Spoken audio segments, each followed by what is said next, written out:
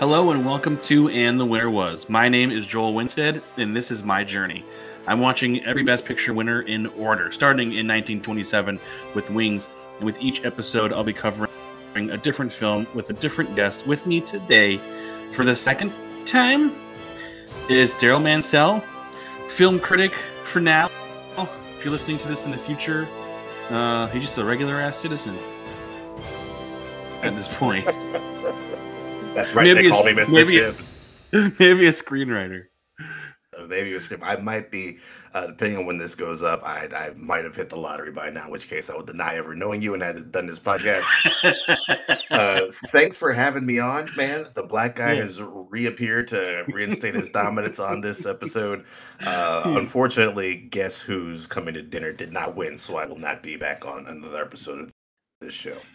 No, well, I think I snagged you for Moonlight. Just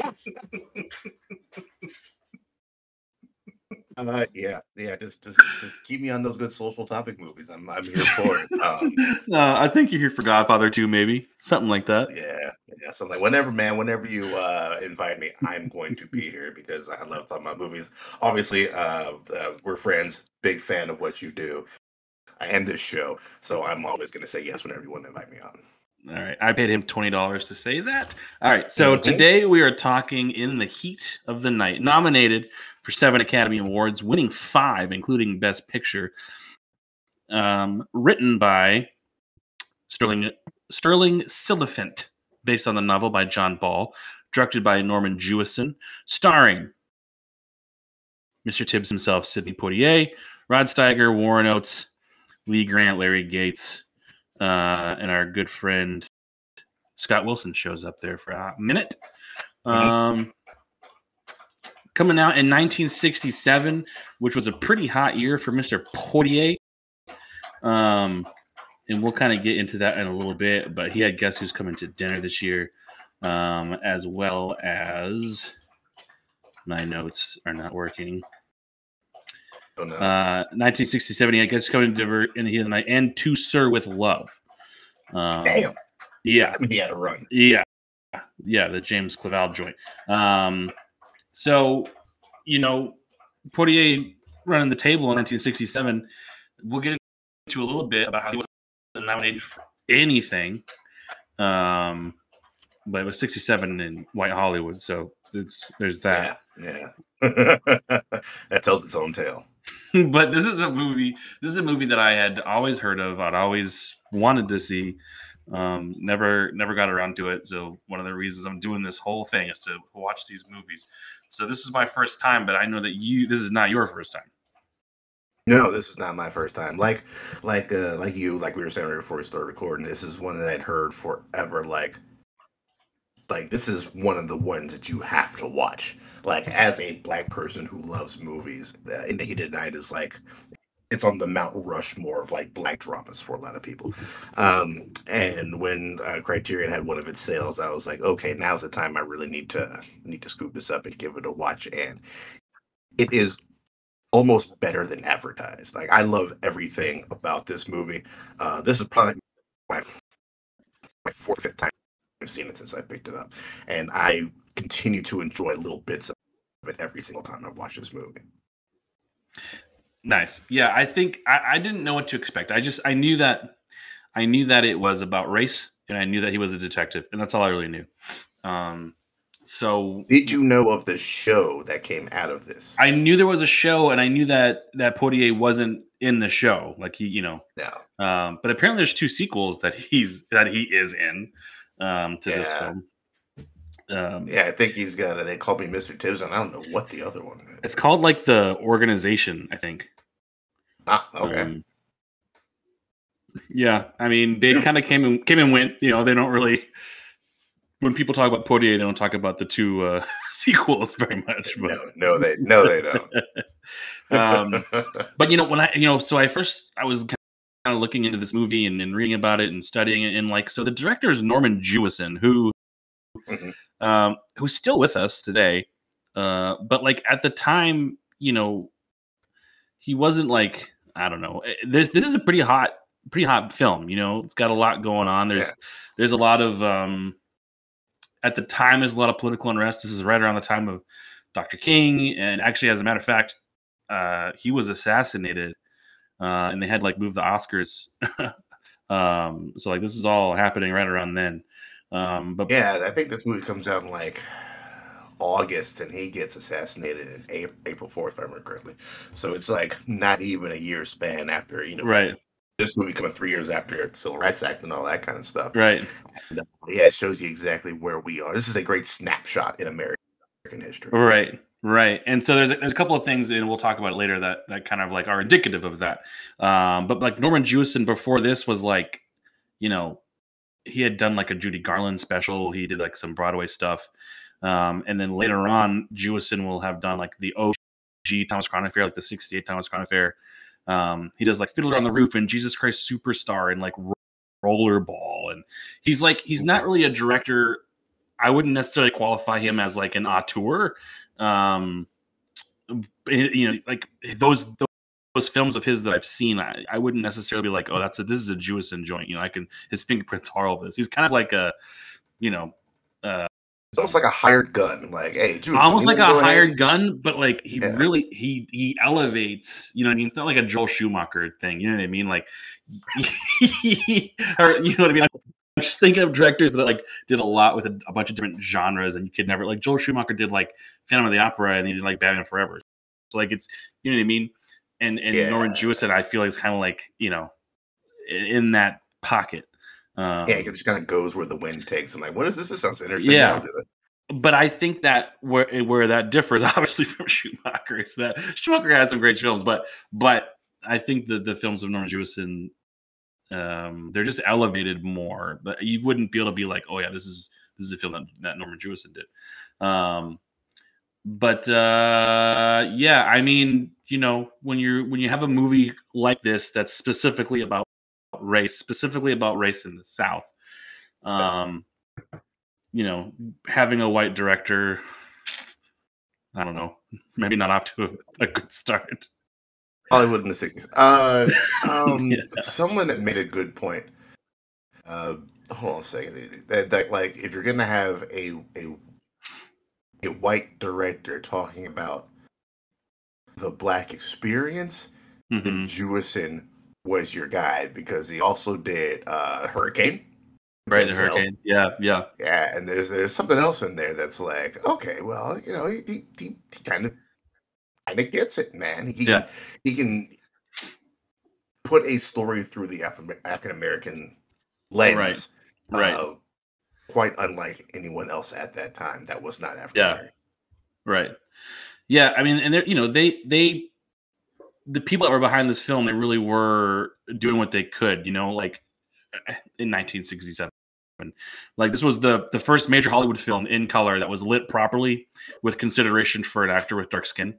Haskell Wexler, the cinematographer, recognized that like standard lighting used in film produced too much glare on most Black actors and their darker complexions. So he toned down the lighting and to feature Sidney Poitier with,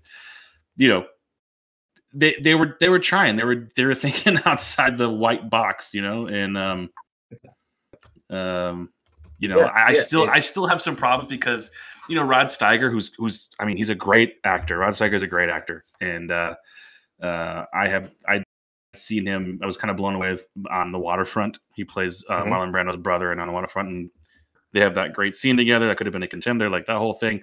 So Steiger is he's like Hollywood royalty at this point. And Sidney Poitier is definitely the lead, and he's got the arc, he's got the story, he's like the man. But Steiger's chief of police, Mr. Gillespie, there, he's like a racist cunt, and he's not nice, and he always has to, he does begrudgingly like accept his help, but only because like of the situation that he's in, and he's always trying to get rid of Tibbs, and he's always calling him son or any other terrible name, and he gets nominated and wins this award. He wins Best Actor this year for this role, and I just feel like Hollywood, baby. They just missed the whole point. And Sidney Poitier didn't even get nominated, but he did have those 3 other films, and so everyone's like, "Well, he split the votes between the 3 films." I'm like, get out of here. But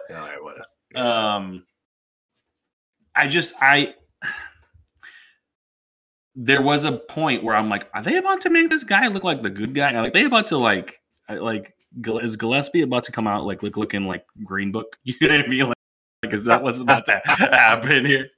They kind of flirt with the idea.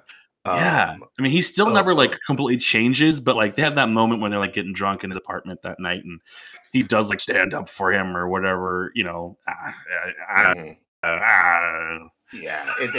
that's the closest I feel like they get with kind of humanizing him, and at the very end, not really. I'm not going to say that they come to respect each other, but they come to understand each other a little bit more by the end of it. But yeah, I feel like they flirt a little bit. There was a little bit too much of trying to redeem.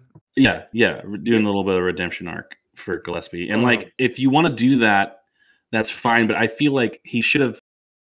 First of all, he should have been put in his place. There needs to be more of a comeuppance for Gillespie. There should have been more of, if they were going to go that route. And I still don't think there should have been any kind of redeeming moment, because he was racist from the time he started till the time he ended. He never was not racist. You know what I mean? Right. That's my issue with some people when they criticize character arcs in movies of there's no change. I'm like, you understand this movie takes place in a weekend, right? 3 days, no one's making major changes like that in a matter of days. And I think In the Heat of the Night is maybe 3 or 4 days long. They don't really specify all that much, but yeah, it's no time to give that character time to change. And like you said, he's just as bad at the very end. It's just a little bit smarter than all the other cops. Smart enough to know that he's in over his head. He was able to eat his racism for a weekend so that he could get the help that he needed. Job done. Yeah. Right. But when he every chance that he got, though, he was I didn't like that they all were boys and sons all throughout. Hey, boy, 100%. You're right. Yeah. And worse than that. But everyone in this small little town is racist as fuck, and which was the sign of the time. Sidney Poitier insisted that the movie be filmed in the North because of an incident that him and Harry Belafonte had. They were almost killed by the Ku Klux Klan when they visited Mississippi before this. That's why Sparta, Illinois was chosen. But either way, the filmmakers and the actors did eventually briefly have to go into Tennessee for the outdoor scenes for the cotton plantation, because there ain't no cotton plantation in Illinois. And Poitier slept with a gun under his pillow during production in Tennessee, and he still got death threats from racist cunts in Tennessee. And so they had to cut the shoot short, and they had to return to Illinois. I got pulled over in Tennessee once, and I was like, boy, I really hope this isn't it for me. I'm laughing because I 100%. They were still sundowning in Tennessee fucking 20 years ago. So, it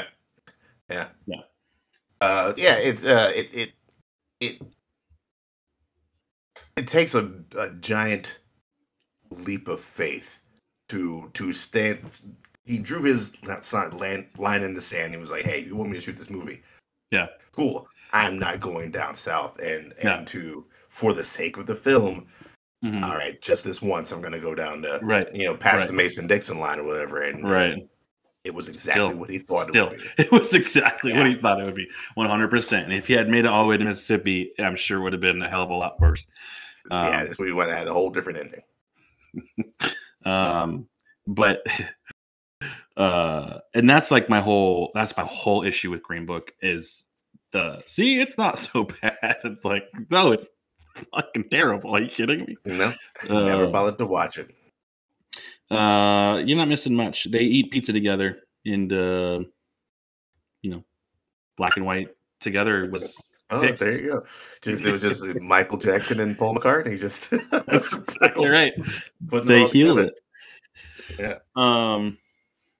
But I do respect the fact that they made this in 1967, and it feels like they really had some input. There was obviously no like the writer, the director. I didn't look at every single producer, but it seemed like it was all white across the board. And so for it to have the scenes that it did, there was obviously some input by Poitier. And there's conflicting reports, but there's a scene when they go into the plantation to confront Mr. Endicott. Mr. Endicott is super racist and has essentially slaves and racist statues in his yard, and is seething in anger that he has to even talk to a black man, to Mr. Tibbs.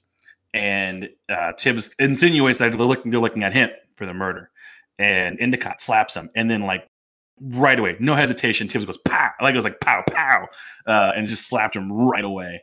And and Poitier, the story goes, and Poitier said in interviews that he made sure that was put in there because originally it was supposed to get hit, and he was supposed to like not hit him back, and he was supposed to be like the strong, silent, whatever. But he was like, "No, man, I would hit him back. I would smack him right back, no hesitation." And I think it's even better. And then they leave, and then the cop starts crying because he's a little bitch. But I just, those kind of touches, those kind of things, they matter. Yeah, yeah. It's after the way I look at it is you can only take it for so long. And like Right. from the moment that they walk in on him at the train station, all of a sudden he's just getting shit on the entire time. And then that is really the only like real physical, I guess. Well, no, it's not the only, because he has to fight those white guys in that warehouse. But yeah, like up until that point, man, he just been kind of taking it, and finally it's just like, no, I'm done with this. I'm not going to take a slap in the mouth. There's this 2-piece with this biscuit, and you're going to know what I'm about after that. Yeah. And I think that held true, for his character across the board. And then he does get chased by the 4 white dudes. And then Gillespie, the white savior, like lets it happen for like a beat and a half. And then he's like, all right. But he's like, should I let this guy die right now? Yeah. Oh, man. So terrible. So terrible. But one of the scenes that I really liked a lot was when they brought the body into the morgue, and they were looking at it, and they brought Tibbs in to inspect it. And the camera went to lengths to show Tibbs' black hands touching that white body, and moving it around, and picking up the hand, looking at it, picking up the hand. And like, it was very, very conscious, like zooming in, like here's a black hand touching a white dead body, like, look at it, America. Exactly. And like, like start squirming in your seat, please. Like I liked that. And then, even Tibbs was like, he didn't like straight up call him an idiot, but he was like, I would think that like, there's some rigidity there. I think that wouldn't you say that rigor has already started? Like, right? Yeah, I think that might be my favorite scene of the movie because it does a couple of things. Like one, like you were saying, like it really puts it up front on the screen of like, look at all this mixture of black and white on the screen. But 2, it shows just how smart he is. Like that scene is his bona fides, establishing his bona fides, and that he's really good at what he does. But also it shows that he's got a little smart and grace to not accuse this doc of being an idiot, but leaving this doc a back door to yes, I 100% concur with that thing. But then everyone in the room knows that he knows his shit, though. Right from there. Yeah. And then the stinger at the end where he's like, "Where can I wash my hands?" Because he's not asking like, because he sees that sink, but he's like, "Are y'all gonna let me wash my black hands at the sink, or am I gonna have to go to some other sink somewhere else?" And like, I just that whole entire time I don't know. It was a great scene. Great scene. I think it's the best scene in the movie. Yeah. And it really showcased. Like, and it was kind of somewhat earlier on, and I was like, okay, they're gonna, not gonna pull their punches. They're gonna let him cook a little bit here. They're gonna let him do his thing. forensically, what did you think of putting your hands on a body, probably not the best thing, but we didn't. They hadn't learned yet. No, you're just leaving evidence all over the place, man. What are you doing? I'm lucky they didn't turn around and be like, "Look at this black man's evidence here. This is all we need to lock him up." Yeah. It's just throw some gloves on next time. Is all I ask, sir. What did you think about the whole mystery in this movie? Because to me, it almost just doesn't really matter. No, I know, and that's the thing is like part of me like maybe knocked it down a star and a half star because like the mystery of it all was not great. It's not a great mystery. Like the when they resolve it. I mean, I love the procedural stuff. Like I love him trying to solve the case, even though we've got this whole town of white people after him and they hate him, and he's still going to do it because it's just a matter of like, it's a matter of pride. It's a matter of putting, like he's a police officer first and foremost. So he's going to put all the nonsense aside and he's going to do what he was trained to do, what he wants to do, be a cop. Is it a matter of pride or is it a matter of ego? Because I think Gillespie does call him out on that. Like you're smarter than us, and I think that's his. That's how he gets him to stay. When Tibbs was like gonna go, he was like at the train station gonna go. Gillespie was like, "You're not gonna want me to finish this out. Like you're gonna want to do it. Yeah. You're gonna want to do it. You want to show that big brain of yours off." See, the one thing that Tibbs isn't a professional at is pettiness. Because I would have popped on that train and been like, "Unsolved mysteries, motherfuckers." No, 100%. Yeah, let all the white people die. 100%. He was somebody. Yeah. But who ends up doing the murder and why they end up doing the murdering and all that was just like was okay. And like Endicott, and I don't know. Obviously, it's not the point. The point of the movie is, the examination of race relations at this time, especially, because even like, the entire time Tibbs he's dressed extremely well. He's presenting himself extremely well. Like, he knows his shit. He's very confident. He's always poised. Mm-hmm. And they still treated him like absolute garbage, trash.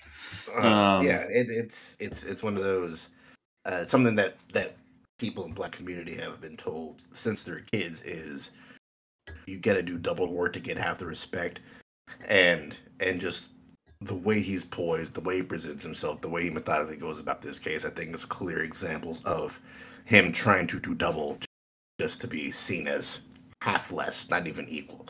And I think that's a shiny thing all throughout. It is just a shame that the case that he's working just isn't all that interesting. I think if you give this like this, I guess you could kind of put this in a noirish genre if you were feeling generous. But if you give this like a classic like noirish type mystery, then this is a 5-star movie. Yeah. I just because like noir is more about like mood and things like that, temperature. I could see that. Yeah. Did you recognize Scott Wilson? Yes, I did. Yeah, yes, I did. Yeah. Herschel from The Walking Dead. I saw his name in the credits, and I was like, "Oh shit!" And I was like, Herschel doing up here? I was like, I wonder if it's the same Scott Wilson. And I was watching it, and then like his character came out of the screen, and I hadn't done it yet. And then there was a scene where there's like a close up of his face and his eyes, and I was like, "Oh, there he is! He's been on screen for the last 15 minutes." Yeah. Because I had also seen his name in the credits, and I was like, "Oh, I'm just gonna Google this real quick to see if that's that." And I'm like, all right. So I was kind of looking for him when I did this rewatch for the podcast, and I was like, "Okay, yeah, you get a smooth. It's almost like Hook. You got to smooth the wrinkles off of his face. Yeah, like, exactly. There he is. Oh, okay, yeah, no beard. Yeah, exactly. But yeah, he was great. I like the surrounding characters, even the creepy deputy that is like creeping on the girl with her tits out, and then there's the bumbling idiots in the office of the police office that are like just a bunch of Barney Fifes, That's exactly And what they are. Like, you guys are set dressing. yeah, just dum dums. And then the guy that ends up being the killer, the diner guy, um, Hmm. he was always like messing with the cop. And I kind of like liked that because I hated that cop. Like I was an idiot, you know, a racist fool, and Yeah. he kept like hiding the pie from him, and he was like dancing and being like all kooky and weird. And I'm like, okay, I'm kind of vibing with this guy, and it turns out he's the killer. It's like, oh Way to vibe with the murderer instead. That's shit. I don't think that's the intended effect they were going for in this movie. No, he was Here supposed to be we are. creepy, but I'm just like, all right, let's go. All right, yeah.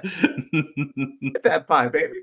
Yeah. Because isn't that like the first scene is him and the cop at the diner? I think it's like one Yeah. of the first scenes is him and the cop at the diner. And Yeah. you're I like, think that's how, like, yeah, he's like trying to get the flies with the rubber band or whatever he's doing. yeah, yeah, and you're like, all right, this guy's fucking with the cop. Yeah, he must be one of the good Yeah. guys. No, no. So, so, no, he's not. But yeah, I mean, I think that if there was a more fascinating mystery, though, I think it would have maybe been more about that, and it would have overshadowed kind of what it was there to do. Um, That's a good point. I didn't ever think about it like that. I wonder if I mean it's something that it's an unanswerable question of like if it came with like a more heat of a right, mystery, and they're like, "Now we got to right, dial this shit down because it's overpowering what we want to do with this story." yeah, yeah, Um, yeah, but it kind of has to simmer in order yeah, for the relationship between Portier and Steiger to really cook. I yeah, think. yeah, yeah. And I thought that they played like great with each other, the Steiger and Poitier. And like, I mean, Steiger's, you know, like I say, he shared the screen with Brando, and you know, he can hold his own. Um, Yeah, yeah, yeah. I think shoot his gum. I told you we were chatting about it beforehand. That gum is best supporting actor. The way he works that over, man. I would love to know um whose idea that was. Well, I can Oh, tell you. just So the director told him that wanted him to start to like chew gum a lot, like as a thing, okay. and Steiger was like, I'm not gonna do that. He did it a couple of times to like please Jewison, and and then pretty much he could kind of see, you know, what the director was talking about, and then he started like really liking it, and so he ended up going through something like 267 packs of gum throughout the entire shoot. 263 packs of gum It's a during gum. shooting. Brother, I believe it the way he works that gum over, man. I was like, because I chew a lot of gum at work, and I'm like, I gotta get on this dude's level, man. I'm not going hard enough in the paint like Rod Steiger He was going after. Yeah. It's a very weird character choice for him. Yeah, it's like a nervous energy. Yeah, kind of like. The only person I can think of that chews gum like that in a movie nowadays is Matt Damon. Matt Damon was famed for his gum chewing for a minute, but nothing on the level of this. And it's just stuff like that that's like I always wonder when I'm looking at like weird character affectations in movies, and I'm like, whose idea was this? Was this the actor's idea? Was this the director's idea? Was this a note from the studio? Right. It gives the character a little bit more of a depth. Yeah. And you know, I look at these movies all through there's just the lens of the best picture winners that have come before it. I know that there's been plenty of movies up until now that have had, you know, what they have to say about race. They've had nudity, they've had, you know, super foul language. And this film, because like right before this is A Man for All Seasons, which is like a very, you know, it's like a period drama. It's a little stuffy. It's like a costume, you know, like it's about like religion, and like this guy sticking to his guns of like morality. And then before that, you have The Sound of Music and My Fair Lady, which is like classic Hollywood, Broadway, like Eddie Von Trapp. Yeah. Oh, what a snack he is, though. And like, there's just like these, you know, the typical Hollywood trappings, you know. And then you go before that, and like there's a couple of like glimpses and glimmers of what Hollywood will be and what it'll turn into.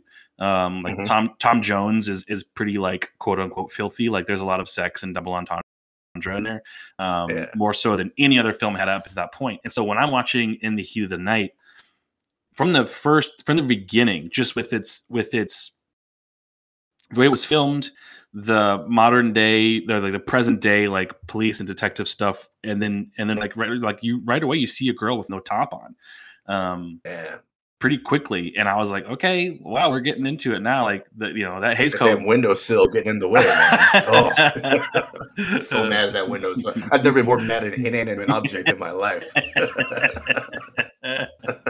Yeah, you and the cop, and but it was so we're really kind of turning a corner, and I know that pretty soon here is going to be the Vietnam War, and then after that everyone just gets jaded as fuck, and then all the movies just get crazy. They make all kinds of nonsense. You're at about a turning point at a turning point right after this movie. 1968 is the movie Oliver. It's a 2.5-hour musical. And then after that it's a Midnight Cowboy, which was rated X. And it tells you everything you need to know. And it tells you everything you need to know, because then after that, it's The Godfather, it's The Sting, it's One Flew Over the Cuckoo's Nest, it's French Connection. It's all it's the that. 70s, baby. Yeah, man. I'm excited. I'm excited to get into it. But you can just tell, like, this is where it's at that tipping point. There's the Hays Code has crumbled down. They can't tell.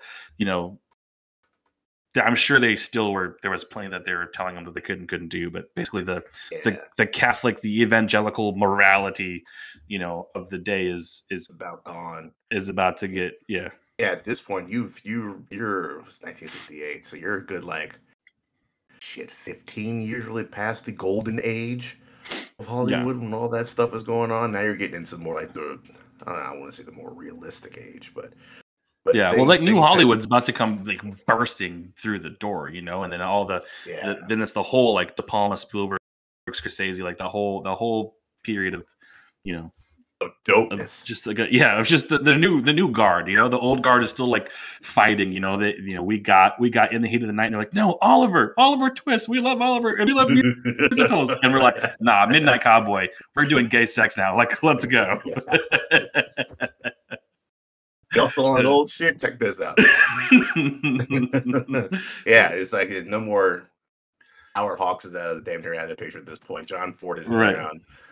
This is right now this weird transitional period, but we're about to get into the people that we now consider to be obviously the old guard, the old goats. This is an interesting time, and looking at what this was up against, Jesus. This is a murderer's row of movies. It really is. 1968 was pretty crazy. I mean, and there was stiff competition all around. You should see the people that Rod Steiger beat out to win Best Actor leading role. I'm looking at it right now, man. The Graduate, cool. I mean, Paul Newman for Cool. Paul Newman, Cool and Luke. Yeah, Warren Beatty for Bonnie and Clyde, Spencer Tracy, frickin' Dustin Hoffman, in The Graduate. There's a lot going on. But still, just there's the fact that this is the film that Hollywood was like, this is the one that we're putting our weight behind it. We're the people that were voting at the time this was the one that right now. So Bonnie and Clyde was nominated, which is the Warren Beatty. It's pretty pretty intense for 1968. It's dark, and then there's Dr. Dolittle. With Rex Harrison from My Fair Lady, and Richard Attenborough doing their weird thing, and then there's The Graduate, which is a seminal work, and then guess who's coming to dinner, which is what if I dated a black guy? And America was not ready for that movie. Not ready for it. But the thing that sucks about this whole thing. So in 1967, Sidney Poitier starred in 3 of the biggest pictures of his career, 2 of which, In the Heat of the Night and Guess Who's Coming to Dinner, were nominated for Best Picture that year. Poitier was not nominated for either role, although his co-stars Rod Steiger in the Heat of the Night and Katharine Hepburn in Guess Who's Coming to Dinner both won their awards. What do you know? And then Spencer Tracy and B. Richards were nominated for Oscars as well for those films, and they didn't win. And the third big movie that year was To Sir with Love, which and that's why everyone's saying like, well, that year they split the votes between those three movies. If he would have been just done one, he would have gotten the votes. Blah blah blah blah blah. But Yeah, I'm here to tell you that I mean, that's almost a believable argument. I mean, we're in 2024. We still talk about people from the same movie splitting votes. But if Two Star Love is your favorite, and In the Heat of the Night was your favorite performance, and I can right, kind of see how he would split just based on preferences of which of those right, joints. But man, still a tough cop, rough beat for that dude, man. right. Now, yeah, that and just like the fact that all his co-stars in all these movies were getting nominated Yeah, and winning, and I don't know, just insult to injury. I don't know. that's rough. That's rough. I forget what he actually won his Academy Award for. What Lilies of the Field? Really? Is that what it I want to was? say. I don't know. Am I wrong on that? I'm gonna check this out. Lilies of the Field, man. Yeah. Okay. Okay. They Right. should have been In the Heat of the Night. Man. Come on. What are we talking? Yeah. Oh Yeah. well. Can't win them all. No. But yeah, like I was saying before, I think that if this had like a more interesting or darker or grittier kind of feel to it, I think it would have taken away from what they were trying to do with it. And like they call me Mr. Tibbs is an iconic line. It's always like, number this line in all of lines of movies are, 18th or 19th place or whatever. But, as with some of these other lines, like you really understand why it's up there and why, because of the context. Because like I remember, frankly, my dear, I don't give a damn is like this huge line, and like it's a great line by itself. But then once you watch that movie in context, Gone with the Wind, Scarlett's coming back trying to win over. Right, trying to win him over, and she's like he's like, fuck all throwing this, himself up. He was like, I don't give a damn, go, and like left her in the street. It's a great line, and then this line is great too because it packs all of that. Basically, in the heat of the night, it packs all of that. What it's doing in that phrase, because they've been calling him son, they've been calling him, filthy, terrible names, and they're like, well, what do they call you at home? He's like, they call me Mr. Tibbs. It's like, yeah. Like, oh man. Yeah, I remember the first time I'd seen this movie, like I knew what the line was, and then he's like, what do they call you up north? And it was the Leo meme. I was like, he's about to say the line, isn't he? He's about to say the line. It's the thing, Bart. And yeah, it's a great line delivery. Another line that cracks me up is when he goes, where are you from? And he goes, Philadelphia, Mississippi? No, Pennsylvania. Like, how do you not know where Philadelphia is, man? Come on, dude. Yeah. Another thing that made me laugh was when the chief of police brings him to the mechanic's house to fix him up with the car. And then he leaves him there, and then the guy was like, "You want to stay with us?" And he's like, "No, I'll just get a hotel." And he starts laughing and grabs his briefcase and starts walking towards the house like, "This guy ain't staying at no hotel." Yeah, how's this guy not understand where he is and what's going on right Mississippi right now, man. Yeah, I think that is the most ignorant he is in the movie. Like, as smart as you are and as good as you are at your job, how do you not realize that would be the dumbest thing you could possibly? And that might just be that pride that you were talking about too. Like, just not wanting to stay at their house or whatever. You know what I mean?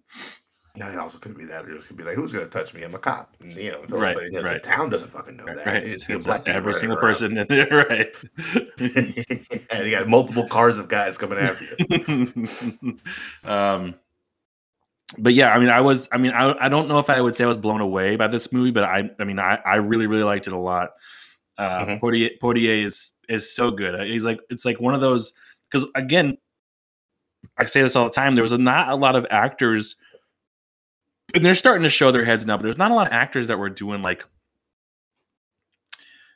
methody kind of things. They were all like very theatrically trained, and they were like marionettes up there. And then like Brando came on the scene and started doing his Meisner thing, and there were peaks and people that were doing some stuff, and there was not obviously of the Best Picture winners. There was not a whole lot of roles for Black people that I have seen so far, and so to see just as a commanding presence and an actor who's doing more than just kind of reciting his lines, and he's like really living in the character, and like interacting with people like Rod Steiger and helping bring the character to life. It was really I loved watching that. I loved watching Poitier act and bring it, Yeah, we hadn't got a whole lot of recognition before this movie. You had Hattie McDaniels for Gone with the Wind. Yep. Had to sit up in the fucking roof of the place to accept her nomination. Yep. She had to sit in the back by the kitchen. Yep. Yeah, she did craft services, hanging out with those guys. And then we get the powerhouse of a year that this dude has, was pretty much like announces like, oh, this guy's gonna be here for a while, and he's gonna be dope for a while. And I really think that Poitier was the ambassador for Black Hollywood. It's like once he, due to this year specifically, and that's when people are like, oh, Black people can do this just as good as white people can do this. And because he was, as far as I know, I can't think of anything off the top of my head, relatively like scandal free. Like I don't remember hearing a whole lot about like Sidney Poitier was up there fucking 45 women all at the same time. No, like dude was just like the most clean cut professional. And I think he knew even back then that I'm gonna be the face of a whole race of people. I'm gonna come into white people's living rooms and theater, well, not living rooms, but theaters, and show them that hey, we're people too. We can do this just as good, and B, we also have stories to tell. And he's pretty dope in sneakers. Yeah, he is pretty dope in sneakers. Yeah. I think all that is right on the nose. But again, I didn't give this movie as many stars because I wasn't as invested in the story. But then we're talking about how that's not the point of the movie. But anyways, what did you give this? What the old 5-star rating? Out of the old 5 stars, I have it as of right now, it's a 3.5 out of 5. Yeah, that's what I have it as, 3.5. Yeah. But I'm also very notoriously stingy with 4s and 5s. Oh, I'm not as stingy with 4s and 5s, but like a 4 to me is like a 5 is a masterpiece. Like I don't Cyrano gets that, That was coming, dude. I would have put money on the fact that you were going to put to Cyrano. I'm contractually obligated to do that. Okay, yeah. But but like Stone Cold masterpieces, you know what I mean? And I mean, this movie it's so well done. It really, and I didn't even talk about like the cinematography. I talked about it a little bit, but just like it's called In the Heat of the Night, and everyone's got sweat on their brow, and like it looks like a hot ass night that they're in, and it was actually cold out. They had to like chew on ice so that their breath people wouldn't see their breath on camera because it was cold. Jesus, that I didn't know. Yeah, they filmed it in autumn in Illinois, so it was cold. Yeah, that makes sense. But yeah, it's a very solid film. I really liked it. I didn't love the fact that Steiger's Gillespie character, there's people that are like, he's a good guy, he's a good guy. He's like, nah, he's a piece of shit. You said earlier, like, no comeuppance, but I can't think of anything that would have served as other than like the mayor coming in and like, hey, we're gonna award this guy new mayor or the chief of the town now. Well, I mean, you could have like Poitier could have like, put him in his place, but that I don't know if that's necessary. You know what I mean? Like, you should show him being an asshole and show him not learning and show him being a racist fuck still. You know what I mean? Like, don't show a glimmer of like he respected him at the end. You know what I mean? It's just, I don't know. Because like 3 weeks after that guy left, he was calling him all sorts of names and whatnot. 100%. The next day, dude. The next day, they're sitting around there talking about how they should have killed him while he was there. Yeah. Good movie, man. It's one that I suggest everybody check out at least once. Yeah, well, 100%. You know, I mean, there hasn't been. Well, there has been. There's been like 2 movies out of all these Best Picture winners where I'm like, y'all shouldn't watch this movie. Don't do it.